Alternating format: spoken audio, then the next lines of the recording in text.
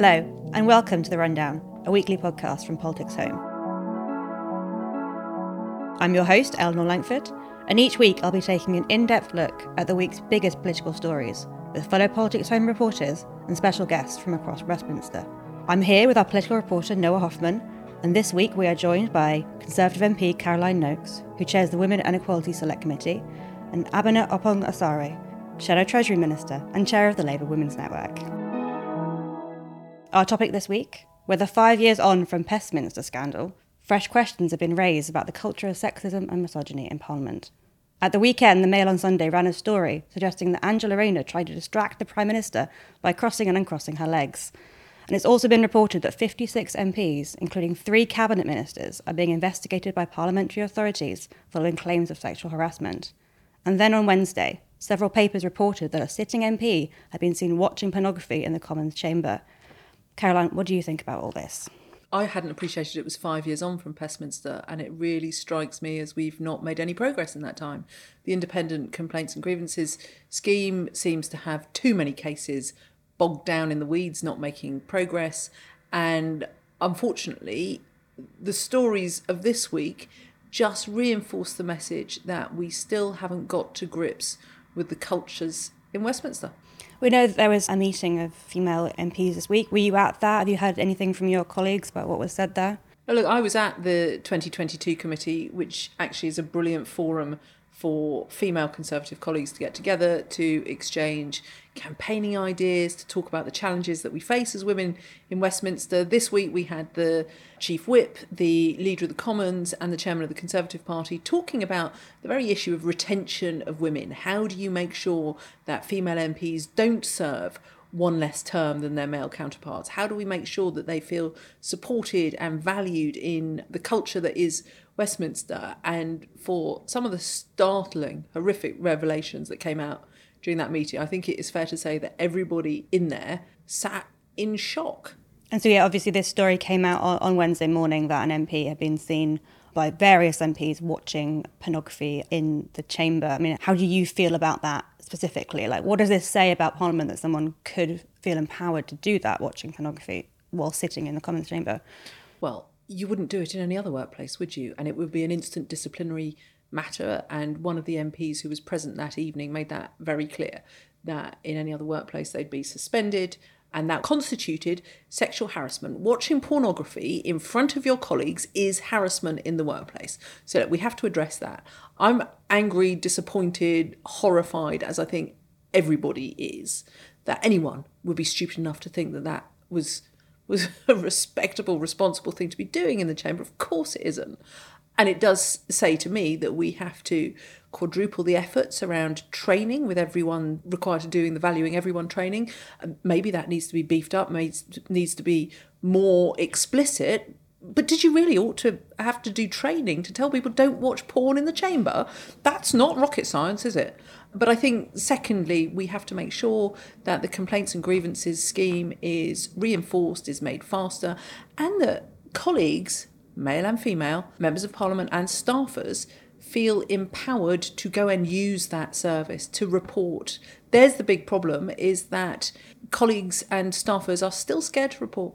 One thing I want to quickly touch on is the story that I mentioned at the start, the Angela Rayner story, relating to a Tory MP who claimed that she was crossing and uncrossing her legs to distract Boris Johnson. It obviously got a huge backlash at the weekend, and you're on the Labour benches. What do you think about that story? I mean, first of all, the fact that the story was written in the first place, I just thought was outrageous to actually put that in writing, to publish it on page 5 of the Daily Mail. And also to the Tory MPs that fed that story as well, I think it's really concerning. I think it shows the nature and culture in terms of how women are viewed, particularly in public life, in politics. If you are a strong individual, people will try and, find ways to kind of label you in a different way. And it's almost about like getting back in your box. Do not rise so much. And, I think Angela is a very strong woman, but we also need to talk about the fact that I think also because she's working class as well, that is an added factor to it. Misogyny and sexism is nothing to be really surprised about in politics. Through my role as chair of Labour Women's Network, we do have a lot of women wanting to stand for public office, but unfortunately, as part of our training, we've had to incorporate things such as resilience training to prepare people for the fact that they're going to be facing a lot of sexism, so they can be extremely resilient in that aspect. But I always feel, why is it being left to organisations like Labour Women's Network to put these measures in place? I think that Parliament should go a lot further to say that this is unacceptable. And I think that what Harriet Harman's recommended in terms of looking at MPs' conduct and putting something in there in terms of looking at misogyny and also racism is something that needs to be implemented. I don't think people talk about this as much, but other factors that need to be looked into is additional barriers you may face if you have one or more two protected characteristics. So, for example, if you are a woman of colour, you will face additional barriers. As a black woman, I do face barriers where, people don't always take me seriously, or they will talk to my staff and not talk to me, or not make eye contact with me, or talk over me. And then there's also other issues such as if you've got a disability, LGBTQ, Islamophobia, anti-Semitism. Also, I mentioned class, any of the protected characteristics under the Equalities Act 2010. I think we need to look at that. And I know that not all of my colleagues talk about their stories, because if they did, they wouldn't really be able to get work done, because I'm sure a lot of us have experiences on a daily basis. Sometimes it's just little microaggressions, but it is also a form of unacceptable discrimination that you would face in the workplace. And Abena, how is Labour as an organisation in terms of dealing with sexism and misogyny? Because we've heard a lot about where the Conservative Party is failing its female MPs. As a Labour woman MP, how do you view the party's sort of complaints processes and understanding of the nature of the sexism that you and your female colleagues face? So, as you probably realise, in the last year, Labour Party has been looking at the whole sexual harassment complaints process, because during the Me Too campaign, there was also the Politics Too campaign where loads of people talked about their experiences in politics. So that's been reviewed, because there has been issues where it's taken quite a long time before the complaints process has gone through in terms of people reporting their concerns. Bex Bailey is an example of someone who used to be on the Labour Women's Network who talked about her experience. And so I think that needs to be kind of addressed. I think also what we've been doing for the Labour Women's Network is we've been trying to get more women to stand for public office, because I think if you have more women in Parliament, that also helps shift and change the culture of how politics is. So, the Labour Party now has 51% women, but also making sure you retain those women in those roles is really important. And I'm not scared to kind of call things out, and you've had to do it, on behalf of people. I do feel that there needs to be something done, as Caroline has said, in terms of training across all the board, across all the political parties, but also there needs to be an acknowledgement that this is unacceptable. I think it's great that across the political parties, everyone has come together and said, this is frankly quite unacceptable.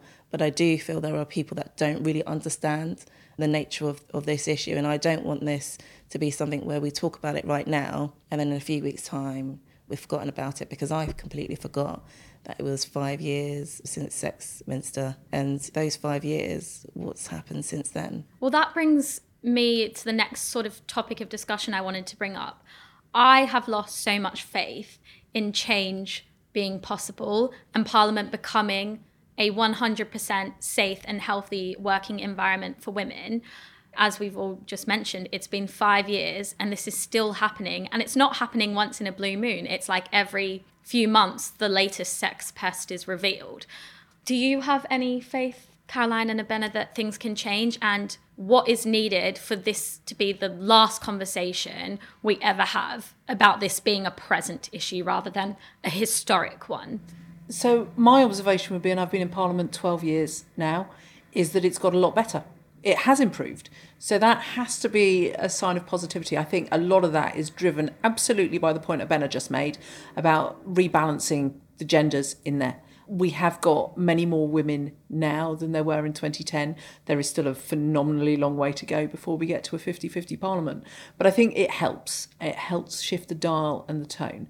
But as I said, the Independent Complaints and Grievances scheme, we need people to have confidence in that and to know that it's working. It needs to be quicker. The thing that really scares me is that you still find the victims afraid to come forward. The victims afraid of the repercussions on their career if they speak out. And in some instances, those victims are not young, shy, retiring people. They're older, experienced parliamentarians. They're people who have a platform and yet are still looking at going, am I brave enough to speak out against X, whoever they are? You know, they're very closely connected to the Prime Minister, to the whips, to, you know, the hierarchical structures within Parliament. You're still looking at some really old-fashioned language around the Chief Whip, the Leader of the House. Even that is off-putting in itself from coming forward. Just the sheer titles, not the individuals, but the job titles that they hold. Benna, do you have any thoughts on how change can actually happen so we don't need to keep having these conversations? I do think that things are starting to get a bit better, where I do feel that people are talking about their experiences more. I don't think that 10 years ago people probably would have spoken about their experiences or talking about the fact they would have seen someone looking at porn in the chamber. So I think that's something that people are doing more, but it's about being taken seriously. That is the issue in terms of what happens when that information is provided. Is there going to be action taken? That's where there are gaps. I think sometimes there is a slow reaction to when people are reporting things in terms of making sure some action is taken on that aspect. There are other challenges that I think could be looked at in terms of how we conduct ourselves in the chamber. You know, I've witnessed behaviours where I've seen female politicians speaking and I've seen like how they've been treated in the chamber. And I just think there needs to be kind of robust action taken on that to say that this is frankly quite unacceptable. I have to say, when I came into Parliament, I kind of knew what I was getting myself into. But when you're in that situation, it can still be quite alarming. I did feel that we'd gone back quite a number of years. You know, that some of the traditions within Parliament, I think, could be modernised. I do think that also we need to look at how offices are run as well, particularly MPs' offices. We're essentially running our offices as a private office in terms of a private business. I think there needs to be a review in terms of that, in terms of HR kind of processes, because, you know, at the end of the day, as MPs, you're not here to run a private business. You're elected to represent your constituents. Yeah, I completely agree with that and everything you said, Bill, on the complaints procedure, because in the last few days I've been speaking with a lot of staffers from across Parliament, all the parties, and every single one has a story, and it's always usually about an MP. And the issue that they often raise is the power imbalance, that if you're in your office and your MP is inappropriate, quite often their wife is the one that's dealing with the HR, and we've had that in recent cases. Or if you're a new staffer in Parliament, you don't feel confident calling out behaviour by an MP because they're a member of Parliament.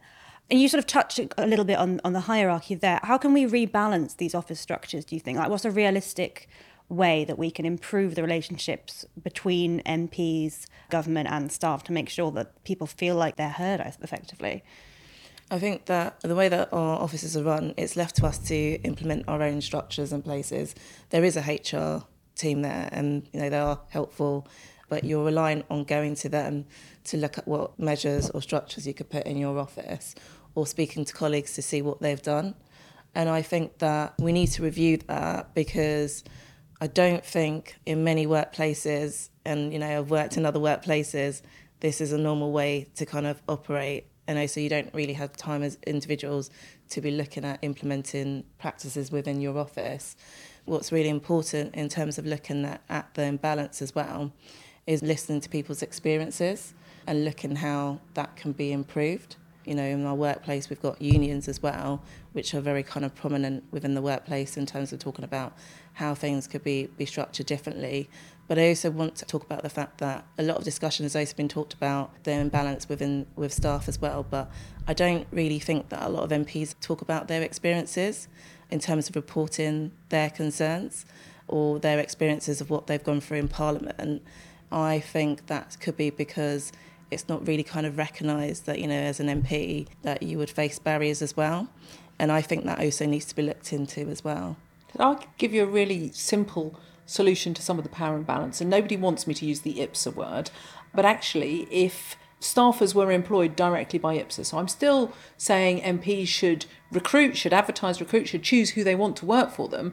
But then you could pass it over to IPSA, who would do the whole contract and HR function away from the MP. So there is no point in the process at which the MP is the line manager of an individual who might be making a complaint against them. And I think that would give it the element of distance that we're all looking for. So you wouldn't ever be in a situation where a relatively junior staffer is perhaps going to make a complaint to their immediate line manager that could be the Member of Parliament's spouse, and then beyond that, the appeal process to the Member of Parliament. That just doesn't stack up. So I think IPSA often causes problems and challenges. It could also provide some solutions. And Caroline, there's been some reports in the press that some MPs are of the belief that sexist culture in the Conservative Party has got worse under Boris Johnson. Is that something you recognise or agree with? No, I don't think it has got worse under Boris Johnson. I think there has, for way too long, been a horrible underlying culture of sexism, misogyny, that is really difficult to challenge, really difficult to deal with. And I want to see a situation where we are working much harder to make sure that we recruit more women into the party and that we're addressing problems like the ones that we're facing at the moment absolutely head on, not kicking them into the long grass. You need to have swift and effective reporting, swift and effective disciplinary measures. And if that requires some root and branch changes and a shake-up of the internal complaint system, then so be it. But you can't have a situation where female parliamentarians who have, in many, many instances, have risen through professional careers where they have known how to report, who to report to, have shown no fear of reporting anything in their previous existence, suddenly come into Parliament and are left scratching their heads about what will the repercussions be for me if I speak out against this. And if someone like me, who is relatively robust and takes few prisoners, still thinks, ooh, if I name them, what will happen to me? You know, and I know that I'm being put in the frame for speaking to journalists about this porn issue and people are unhappy that I'm speaking out. Well, you know, blame me. Absolutely blame me. Blame the woman. That's what you always do. But if people weren't watching porn in the chamber, they wouldn't have to contend with me speaking to the media about how wrong it is that this is happening and how wrong it is that a fellow colleague was anxious about speaking out. And I would much rather people blamed me than they blamed her. And speaking of blame, another area of discussion that's been brought up, and Ben Wallace on the morning broadcast round was mentioning this, that the bars in Parliament and the sort of drinking culture is in part to blame for the sexism that happens. Now, Ellie and I have had our fair share of boozy late nights on the terrace. It's quite nice to be able to have a drink at the end of the day and look at the London Eye. I personally think that view is incredibly misguided. I think what happens sort of on the terrace is a manifestation of a sexist problem that already exists, rather than as a result of strangers' bar. Definitely. What do the two of you make of that? That's just making my blood boil right now. I think that regardless of whether there is a bar or not, the sexism is there already. The alcohol may, magnify it a lot. And I think it's a deflection from the addressing the culture within Parliament. I'm sorry, I'm fuming right now to hear that. And it shows why we need to address this, because people don't understand what we're talking about right now, and they're not listening to people's experiences, particularly women's experiences, about how Parliament needs to change. It just kind of frustrates me, and I don't agree with that viewpoint. I think that there's some really interesting questions, and it was probably a decade ago my former colleague Sarah Wollaston spoke out about the drinking culture in Parliament, and I said then, actually, look at what we have here. Organisations like the Girl Guides, Guide Dogs for the Blind, the YMCA come to Parliament annually, they hold a reception, and they want to be able to have a glass of wine and that. So I'm a huge opponent of saying Parliament should become a dry ship and we'll do away with the bars, because it's wrong that really great organisations come to Parliament once a year and they want to celebrate being there. I do think that we have to have a much more effective HR function, maybe in the whip's offices, maybe in Parliament itself, so that we identify people who maybe have a problem. And it's something I'm very conscious of, is that it's a really difficult, stressful environment. All of us, 650 MPs in that place, are doing a difficult job. And at the end of the day, we are only human. And so I think that we need to have a far more supportive culture so that we're actually reaching out to colleagues who are struggling and finding ways to help them navigate the challenge of, effectively, as Abena put it, running your own business in Parliament, looking after your constituents, speaking on the issues that you care about and are interested in. And it's all a massive juggling contest where you do at times need support. And I don't think it's any solution to say, well, close the bars, that'll solve the problem. It won't solve the problem.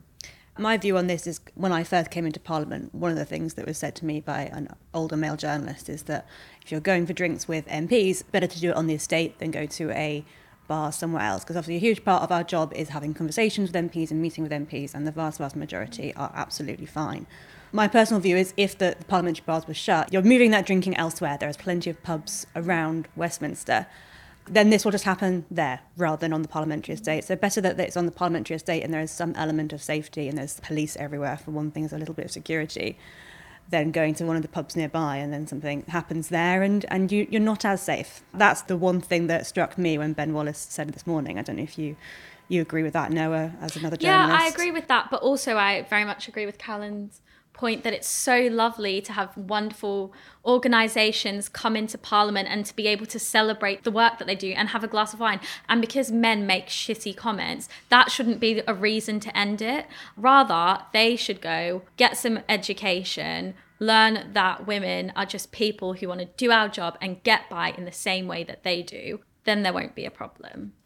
One point that was made to me yesterday is that for the culture to change, one of the first things that kind of needs to happen is there to be peer pressure. That if somebody is making an inappropriate comment on the terrace over drinks or in the tea room with their colleagues, someone goes, that's not okay. And then that prevents them from making that comment again and then not thinking anything of it when they say it to someone and makes them uncomfortable.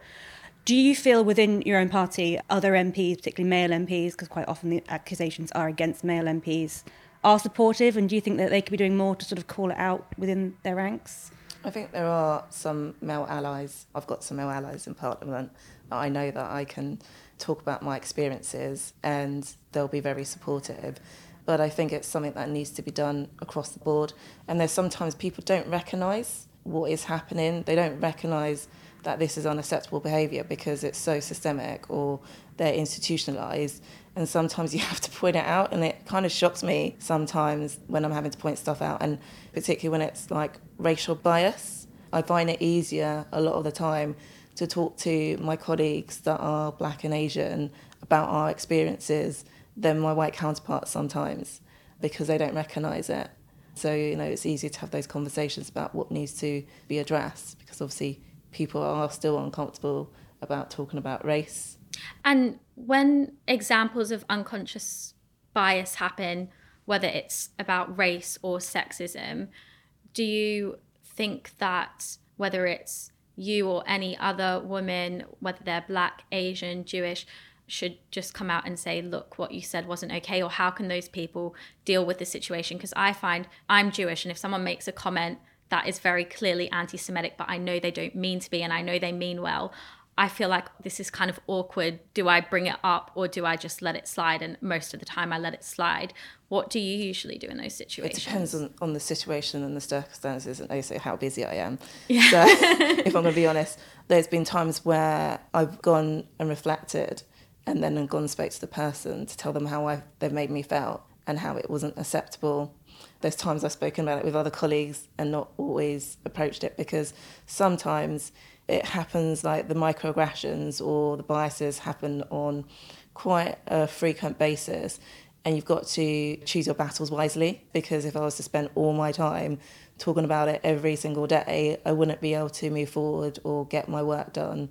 But I think just generally as women, and as women of colour as well, if I can add that to it, we're so resilient that to an extent that some of the stuff has become quite normalised. So when I've had emails come into my office and my team have said this is unacceptable, I've come to the point where I've just kind of normalised that kind of behaviour, and I'm realising actually, this is not normal actually. More needs to be done to kind of call it out or report it. Do you call out sexist microaggressions, Caroline? Yeah, I do, but Ben is absolutely right. It depends how busy you are. Sometimes I just look at it and go, I really don't have time to deal with this now. it really profoundly depresses me that Benna will say that the things that come into her office, she's set the bar quite high, haven't you, as to what you'll tolerate. And I sometimes find that, journalists love to come to see me and ask me, what sort of abuse I've had online, via email, what have colleagues said to me that I've regarded as unacceptable.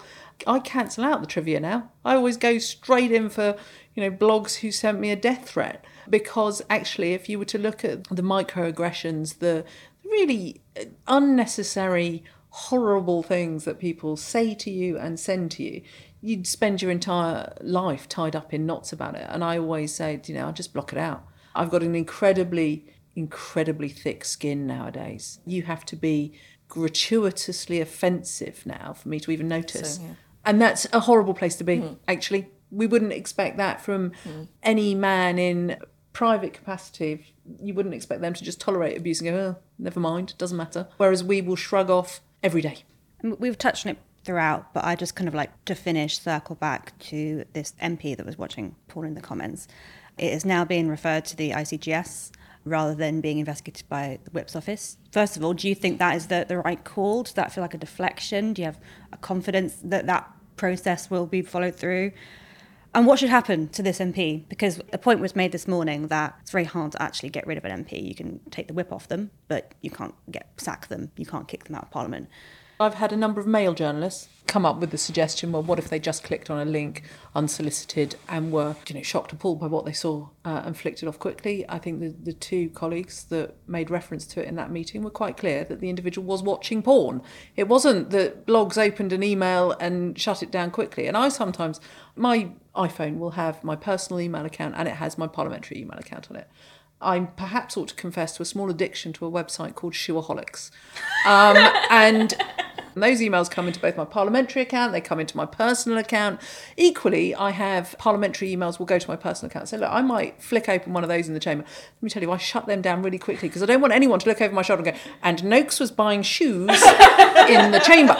And so look, we all know, we're all reasonably tech savvy. You can shut an email down really quickly. The allegation that was made was that they were watching porn, not that they glanced at an inappropriate image, not that they opened an email, it was watching.